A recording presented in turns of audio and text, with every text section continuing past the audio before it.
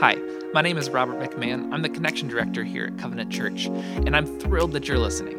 If you're checking us out for the first time, welcome. We're so glad that you're here, and I'd like to take this chance to invite you to let us know that you're tuning in today. We'd love nothing more than to help you start building meaningful relationships and to join you on the journey of faith. Just go to bgcovenant.org/connect and let us know how we can be in touch. With that said, let's dive in and listen together to this week's message. Hit it.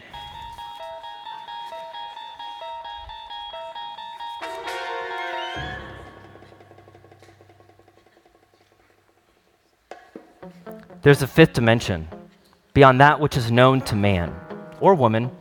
It is a dimension as vast as space and as timeless as infinity. It's the middle ground between light and shadow, between science and superstition, and it lies between the pit of man's fears and the summit of his knowledge. It is a dimension of imagination, and it is an area which we call the Twilight Zone. Now, any Twilight Zone fans? Oh, a couple? Yeah, I love the Twilight Zone. You know, Jordan, I can't remember his name right now, but he kind of revamped it. What does Twilight Zone have to do with fasting? Here's what it has to do. The Twilight Zone is a show about going beyond this earth, right? Things that this earth is a shadow of what maybe is beyond, beyond in our imagination, that fifth dimension, that which moves beyond science, considering a world of possibilities, potentials, but are they reality? Are they not reality? And that kind of is what Twilight Zone begs. And as we start with fasting, yes, fasting is not eating, okay? That's pretty simple. To fast is to not eat. And yet, over the next few weeks, what we're really going to be exploring is that fasting is a practice which invites us to experience something that we might not be able to experience without it. That fasting invites us into a spiritual experience, into a spiritual reality that we might not be able to experience without abstaining from food. And so while you might be skeptical, you might be like, you're like maybe overpromising there, Nick. We'll see. Because over the next few weeks, we're going to look at the scriptures. We're going to see what the scriptures have to say about fasting and what does this mean for our spiritual lives, that we might more engage, more walk into the life that God has for us and receive not just what's here on earth, but in the life to come. The one that we look forward to when the final day comes and we get to be face to face with our Heavenly Father. So I'll say enough about that. And let's start here. Let's start with a simple definition of fasting. Fasting is this. Fasting is a naturally physical response to a sacred longing. Okay, fasting is a naturally physical response to a sacred longing. Let's touch base about this real quick, okay? Naturally physical. There are times that we don't eat, okay? Some of you are eating right now. It's ironic that you're eating donuts right now as we're talking about fasting, but there's times that we don't eat, okay? And there's some times that we don't eat on purpose. All right, there's some times where it's not appropriate to eat, and it's natural to not eat. But typically, those times of not eating are in response to something. So when you think of response, think of positioning. Like if you played volleyball, right? If you played volleyball, you're on your half of the net, the other team's got the ball, right? And you don't know where to stand exactly. You don't exactly know what to do until the ball is hit and it's coming towards you, right? As it's coming towards you, you then shift, you respond to the ball, you put yourself in position to either hit it back or hit it to your teammate, correct? Fasting positions us. It positions us, okay, to receive the blessing of God. Again, we'll get more into that. And lastly, it has to do with spiritual longings, that there are longings that we have in our heart and our soul. There are things that we want that cannot be provided for on this earth. There are things that we want that can only be provided for by God himself. And so in this way, fasting is this natural response to put us in position to receive from God what he has for us. And the last thing I just want to touch base about in regards to fasting always goes with prayer. So for the next few weeks, we're going to talk about fasting as a practice, as a discipline, as a thing that we routinely engage in our life, and what do those times look like. But it always goes with prayer. Prayer meaning communion, union, communication with God. And so it's not a practice in and of itself. It's not a way of just kind of self-help, self-betterment, better spiritual enlightenment or something like that. It is meant to move us into that we might hear from God, we might draw near to God, that we might see God. So it's always matched in Scripture with prayer. And we'll see that as we go along. right, so our first situation, every single week I'm going to give you a different situation. Our first situation is this. Kids, I don't know what your childhood is like. I'm going to tell you about my childhood here for a minute. So when I woke up in the summer, I mean, it was completely normal that at like 9, 10 a.m., I left the house and I was like gone. Like, I didn't see mom and dad. Like, I was like gone, running in the neighborhood, adventures of all sorts, getting in trouble with my friends, doing all sorts of things I shouldn't have been doing, okay? And at about 7 o'clock, when it was time for dinner, I came rolling back in order to eat. You'd better believe, right, when mom called from the front porch, it's dinner time, wherever you were in the neighborhood, you'd better hear her voice and better get back on time, correct? So my mom wasn't worried about anyone kidnapping me or abducting me or anything like that, right? I understand that we live in a different society, but that's what it was like. And so here's the deal. When I was out and about, I had no water bottle with me. My mom didn't send me with a water bottle or a packed lunch. It was fend for yourself type of territory, right? And I just didn't eat because I was so engrossed in playing.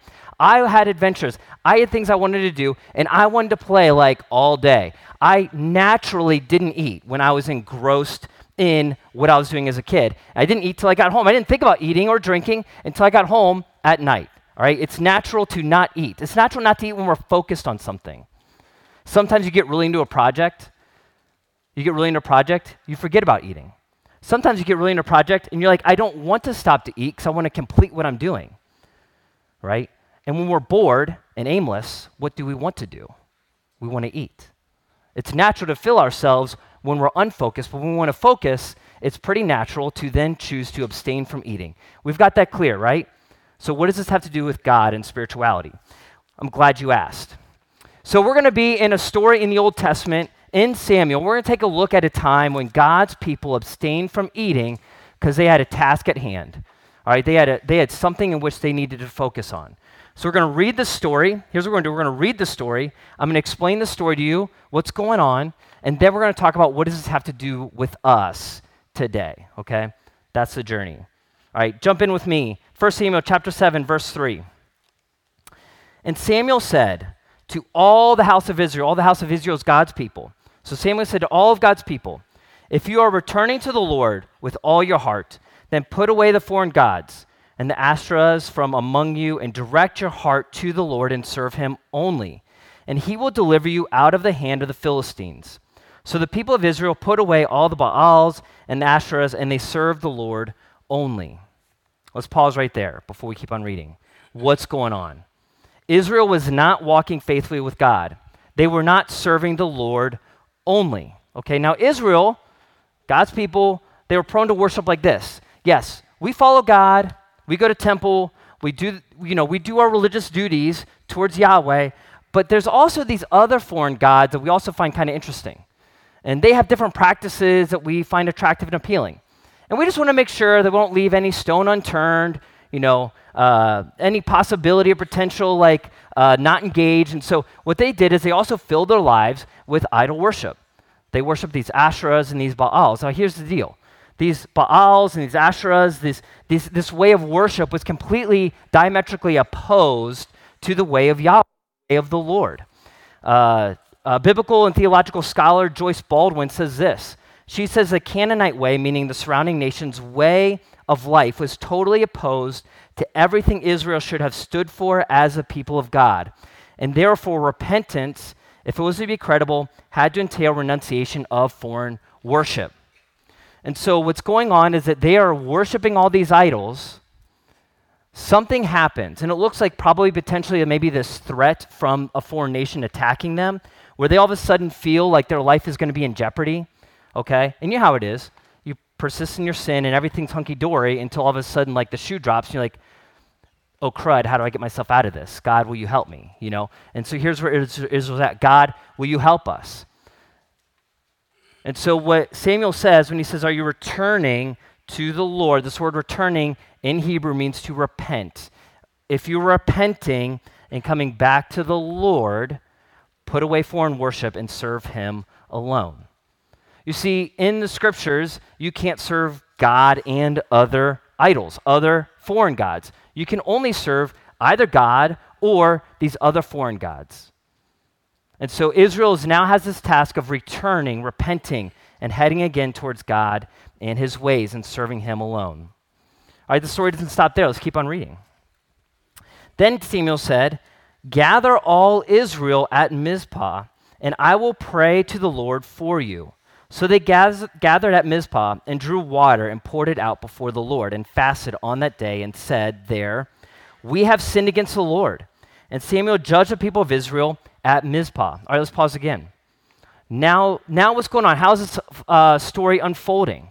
Samuel, who is both the prophet and the priest, okay, he brings the word of God to God's people, and he's also the priest. We'll see here in a minute, he kind of serves as this mediator between God's people and God himself. He says, all right, all of Israel, you are all to gather, men, women, and children, okay? I know kids, some of you were like, you're like, Mom and Dad made me come here this morning. Well, it happened in the scriptures too. All right, kids were dragged to Mizpah, okay? Hey, and this is a far travel, right? These people came to this one place, this kind of, you could say big hill, small mountain, and they all were gathered in this one place because they had something to do together as a community. There was a task at hand, okay? They were repenting together as a community.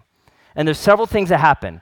Number one, they had this symbolic gesture of pouring water out. So when you pour water out, right, you spill it out, you can't gather it back up. You can't pick, if you pour it out of the pitcher and it's on the ground, you can't gather it back up. And what Israel was saying through this symbolic act was they were saying, God, our hearts are saying, we are so dependent on you, we are poured out before you. We can't gather ourselves back up. We are so in need of you, we are pouring ourselves out before you. And this image, this symbolism was to help them visually focus at what they were doing, this returning, this repenting. All right? God, we are wholly dependent on you to save us. Secondly, they fasted. So in the scriptures, every time it talks about fasting, it is not fasting from Twitter, it's not fasting from social media or bad habits, it's from food. Men, women, children went without food, potentially water, for at least a day here, so that they might focus at the task at hand to repent. And thirdly, we see that they pray. They cried out, God, we have sinned against you. And then it says Samuel judged. This word judge means that Samuel was the mediator between kind of lifting up Israel's prayers to the Lord, all right, bringing their cry, their request for forgiveness to God, and then at the same time, through Samuel, delivered God's mercy, his forgiveness, his grace to his people. So Samuel stood in between God and his people, and he mediated this message of, you are forgiven. Okay, let's keep on reading. The story gets better. And the people of Israel said, verse 7, and when the Philistines heard that the people of Israel had gathered at Mizpah, the lords of the Philistines went up against Israel. And when the people of Israel heard of it, they were afraid of the Philistines. And the people of Israel said to Samuel, do not cease to cry out to the Lord our God for us, that he may save us from the hand of the Philistines. So Samuel took a nursing lamb and offered it as a whole burnt offering to the Lord. And Samuel cried out to the Lord for Israel. And the Lord answered him. As Samuel was offering up the burnt offering, the Philistines drew near to attack Israel. But the Lord thundered with a mighty sound, and that day against the Philistines, and threw them into confusion, and they were defeated before Israel. And the men of Israel went out from Mizpah and pursued the Philistines and struck them down as far as below Beth-kar. So Israel's gathered together.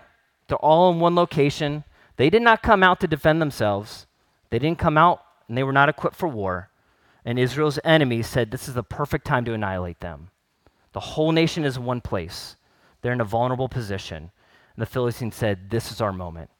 So the Philistines come out, okay, and Israel is helpless. There's nowhere to go. There's nowhere to run. There's no fort around, okay? There's no defense. And as the Philistines are coming, and they are on the doorstep, all right, they are on the doorstep, God miraculously comes in and saves Israel. It is God's hand that delivered Israel. It is God who threw their enemies into confusion and rescued them. That's what happened. Now, in the Old Testament, what you need to understand is that when you see Israel get saved physically like this, from imminent threat, from physical danger in this world, it is in some ways also pointing to the greater salvation that God delivers them spiritually and eternally.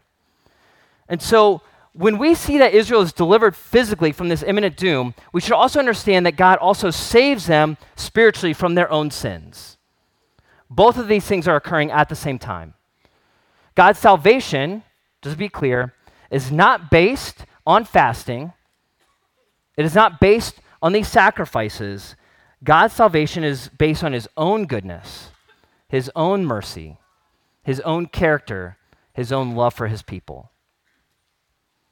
The symbolic act of pouring out the water, fasting, prayer, sacrifice is about spiritual focus. It's about Israel focusing at their task of returning to the Lord and serving him alone. So we've probably put those things in place. So what does that have to do with us? Because you might say, well, we don't worship Baal. We don't worship Asherah. I don't have any little, if you go to India, you'll see people with little, icons around. We don't have any icons, probably in our home, around society. We don't worship idols. Well, I would propose to you, the very thing that we worship is our own selves, our own physical bodies. We love our own body. We are our own idols, and we have made much of our own physical body, our own physical person. There's this really poignant quote from Anthony Bourdain, the late Anthony Bourdain, who was a celebrity chef. He said this. He says, "Your body is not a temple. It's an amusement park. Enjoy the ride." Now, you might disagree with that, right? You might say, we don't agree with Anthony. But absolutely around our world, that's how we live. I am meant to be filled. My body is meant for me to experience all the pleasures that this world has to offer me. I need to find every single way to make myself feel happy, feel good, look good, get praise, get glory, fill it with food and sex and all kinds of other things. And Anthony Bourdain certainly lived this life. He lived that life. And as believers, all right, those of us who call ourselves, the family of God, children of God, we are just like Israel, where we are stuck between serving God faithfully and also at the same time serving the idols in our culture. And we kind of do both. We're like, hey, it's cool. Just come to church. Just make sure you kind of do your God thing. Check those boxes. But certainly make plenty of room to serve other idols. Serve yourself, please yourself in all sorts of ways. And that's okay. There's nothing wrong with it. There's nothing bad about it, right? And we give ourselves all kinds of permissions to serve the idols, serve our own selves in this day and age. Here's 4 different ways that we serve our bodies. We worship our own bodies. 1, we can view our body as a monster, right? My physical self has to be overcome. I've got to, defeat my own demons. I got to defeat my own longings. I got to kind of, I'm 40 now, so I look it in the mirror, right? I've got to beat this thing. I got to discipline this thing back into shape so I can look good like I used to, right? And so we kind of can see our bodies as a monster that we have to overcome, right? Or we might have addictions that we struggle with. We just need to overcome these addictions, and then we'll have the good life, right? We can also see it as a celebrity. And you don't have to be Taylor Swift to get glory. There's lots of people my age who are in their 40s who post all kinds of pictures of themselves online because they're very proud of how they look. They maybe lost a bunch of weight. They now look better in the mirror, right? We post all of, here's where I'm traveling. Here's where I'm at. Look at my life. And then we feel it. Well, this picture only got 50 likes. I was really hoping for 250. I should take it down. Oh, this one got 400 likes. I should maybe try to replicate that again, right? There's all these different ways that we try to glorify our own physical bodies, celebrate it, and make it a celebrity for others, okay? Yes, we're not Taylor Swift, but we certainly attempt to do this. We see it as a cornucopia. Cornucopia is meant to be filled, right? We fill our bodies with all kinds of natural earthly desires, and that's what our life is about. Let me entertain myself. Let me feed myself. Let me fill it with all the things that I want. And lastly, it's a wallflower. And this is a more Eastern thought. So maybe if we've experimented with the others, I've tried to fill myself. I've tried to discipline myself. I've tried to glorify myself. Well, maybe the whole goal is just to forget my body. If I just forget my body, and then I'll ascend beyond my body. Okay, this is a little more Eastern thought, but we certainly adopt it in the way that we practice and live our life. Well, here's the deal. Scripture doesn't talk about our bodies in any of these ways. Scripture talks about our body as a temple. Unlike what Anthony Bourdain says, Scripture says our body is a temple. The Holy Spirit, for those of us who have invited Christ into our life, the Holy Spirit resides in us. And everything that we do in the body is spiritual. Everything I do is an act of worship. The way I live my life, the decisions I make, everything I do is worship. I sing with my vocal cords, correct? I serve God with my physical hands. I follow him with my decisions. So yes, our bodies are temples. And God intended for our bodies both to enjoy the blessings of God, but then also to serve him faithfully. Not to serve our body, but to use our body to worship him in the way that we live. All right, so what does this have to do with fasting? Let me give you an image. Let's break it down here a little bit. Hopefully this is helpful. ABC. All right. In this scripture, in this text, we want to go from A to C. All right. There's these sacred, we'll call them sacred moments in our life. And in this instance, in Samuel, Israel experienced conviction. They experienced guilt, shame that they weren't living the life that they ought to be living. Maybe you've experienced this in your life, either intellectually or on a heart level. Maybe you've been grieved over your choices, sad or embarrassed. This isn't a bad thing. It's a sacred thing. Conviction is a sacred thing. And what it is, when we have these sacred moments, this conviction, we long for the result C, forgiveness. We long for wholeness. We long for the mercy of God. We long for restoration. We long to be cleaned up. And the deal is that fasting doesn't get us from A to C. Fasting doesn't get us from a point of conviction to receiving the gift of God of forgiveness. That is, as you can see on the bottom, that is God's faithfulness in Christ. It is Christ who delivers the forgiveness of God. Let me prove it to you. Hebrews 10. The author of Hebrews says, "And every priest stands daily at his service, offering repeatedly the same sacrifices, which can never take away sins." The sacrifices we read about in Samuel can't take away sins. But when Christ, who offered for all time a single sacrifice for sins, he physical body, right? He sat down at the right hand of God, waiting from that time until his enemies should be made a footstool at his feet. And by a single offering, he has perfected for all times those who are being sanctified. Okay, so those of us who long to be clean, long to be forgiven, be made whole in God, Christ offers the one sacrifice. He is the bridge from my conviction, my shame, my guilt, to receiving his forgiveness, his love, his wholeness, his restoration. It is Christ and Christ alone. We sang it. We sang it before I even got up here. We sang it out loud. It is Christ and Christ alone. His blood gets us there.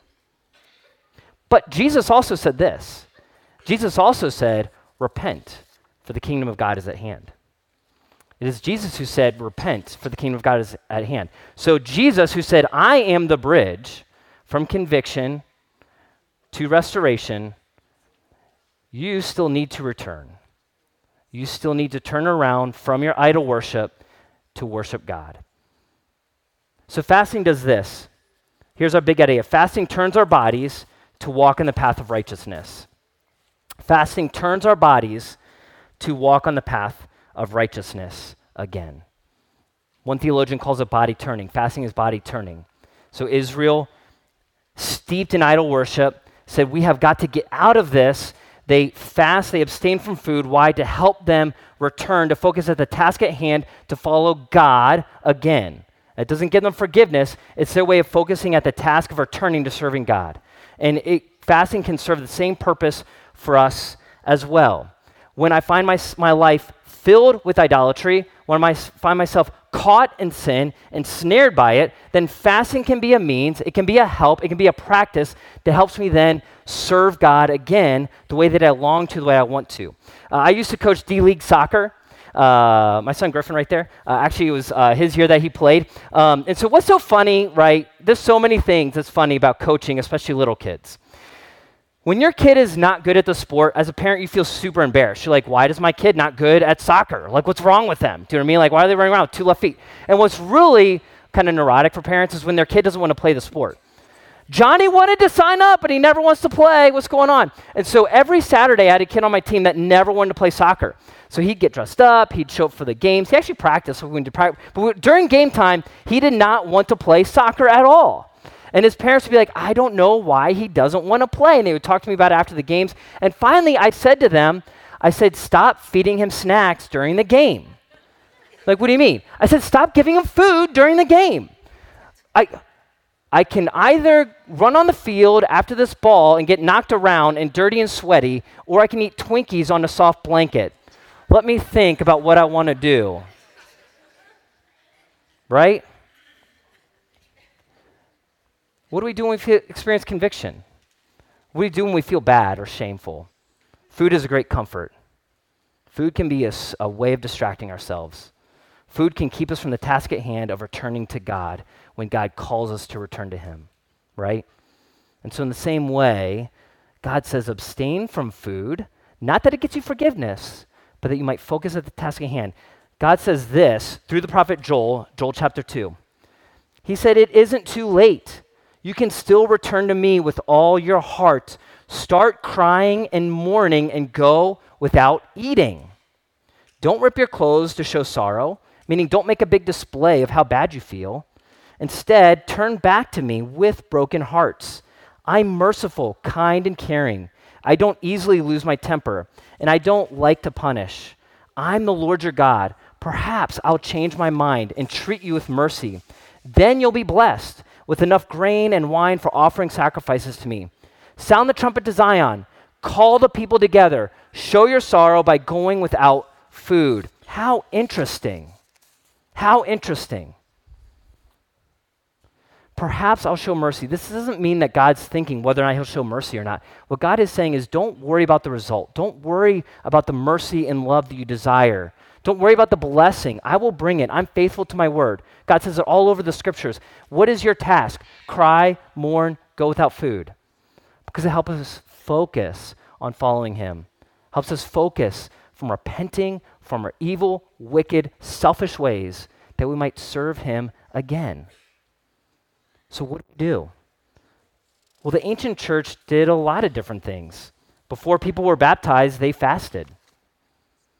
And again, not that baptism was part of the show, fasting was part of the show. It was that fasting prepared their heart to receive the sacrament of baptism. Right? This outward sign of this inner salvation they receive from God, this gift of grace from him. And maybe for us is if we experience conviction, we should go without eating. Not to show it, not to get something, but that we might focus, that we might not distract ourselves with food. I mean, there are times, I know I've been there, you get caught in sin. You live in sin because you can hide from it. I can keep this away. It's my little secret. It's my thing. Nobody has to know about it. And then we get caught. Someone finds out. We get exposed. And what we want to quickly do is defend, diffuse, distract, when really maybe we need to press in to that conviction, this sacred moment, by repenting and maybe fasting, maybe abstaining from food, helps us to really grab a hold of the gravity of the way we're living, of the decisions that we're making, how it's keeping us from the blessing of God. And maybe that might benefit us to receive the blessing of God and walk in righteousness. And lastly, I'll say this. Fasting was in community. It wasn't just alone. It wasn't anyone's just like kind of little pet project. All of Israel came together and fasted. And there's times during the calendar year, and Lent is coming up just a month away, where you will be invited to fast as a community. And that's what we're leading up to. That's what we're preaching about over the next few weeks. What does fasting do? What is it meant for? And then the invitation is for us as a community to repent. So there's times where we uniquely are like, man, I feel that shame, that guilt, that pinch point of sin. And there's certain times that we just need to be reminded, and fasting can help remind us that we are sinful and in need of the grace of God. And so Lenten season is that season leading up to the death and resurrection of Jesus, where the church has historically fasted, not because, again, there's this deep conviction in a moment, but there's this general conviction of like, yes, like without Christ, I am dead in my sin. I am helpless. I am poured out like water. And it helps us be in that posture that we might then, again, receive the blessing and life of God. So I'm going to invite the worship team to come up right now. And we're going to close by inviting you to worship and take communion. Greg is still on the outside in the lobby. Come on up, Greg. Communion is this is a really good opportunity to return to God. Ironic that it's a meal, that Jesus invited us to a meal when we thought about receiving the forgiveness and mercy of God. And let us be mindful of that as we receive it this morning. Maybe there's something in your life where you feel convicted of. I've been hiding this. I've been pretending that this isn't wrong. I've been living this life. And maybe this morning is a time for you to repent, to return to the Lord. We'll take communion as a reminder that the mercy of God, the forgiveness of God is through his son, Jesus Christ, and that sacrifice on the cross. And for all the rest of us who partake of communion, who call ourselves Christians, who say, I live every day by the blood of Jesus because he continually forgives me for my sins, let us take it mindful of that. We don't walk in here morally superior than anybody else. We don't have our act together. We're not better because we've been doing these spiritual disciplines and practices. No, we too, every single day, are born on the wings of Jesus Christ through his blood, his sacrifice, his death and resurrection. And so let us too return to Jesus, return to the Lord as we take communion this morning. Let us pray.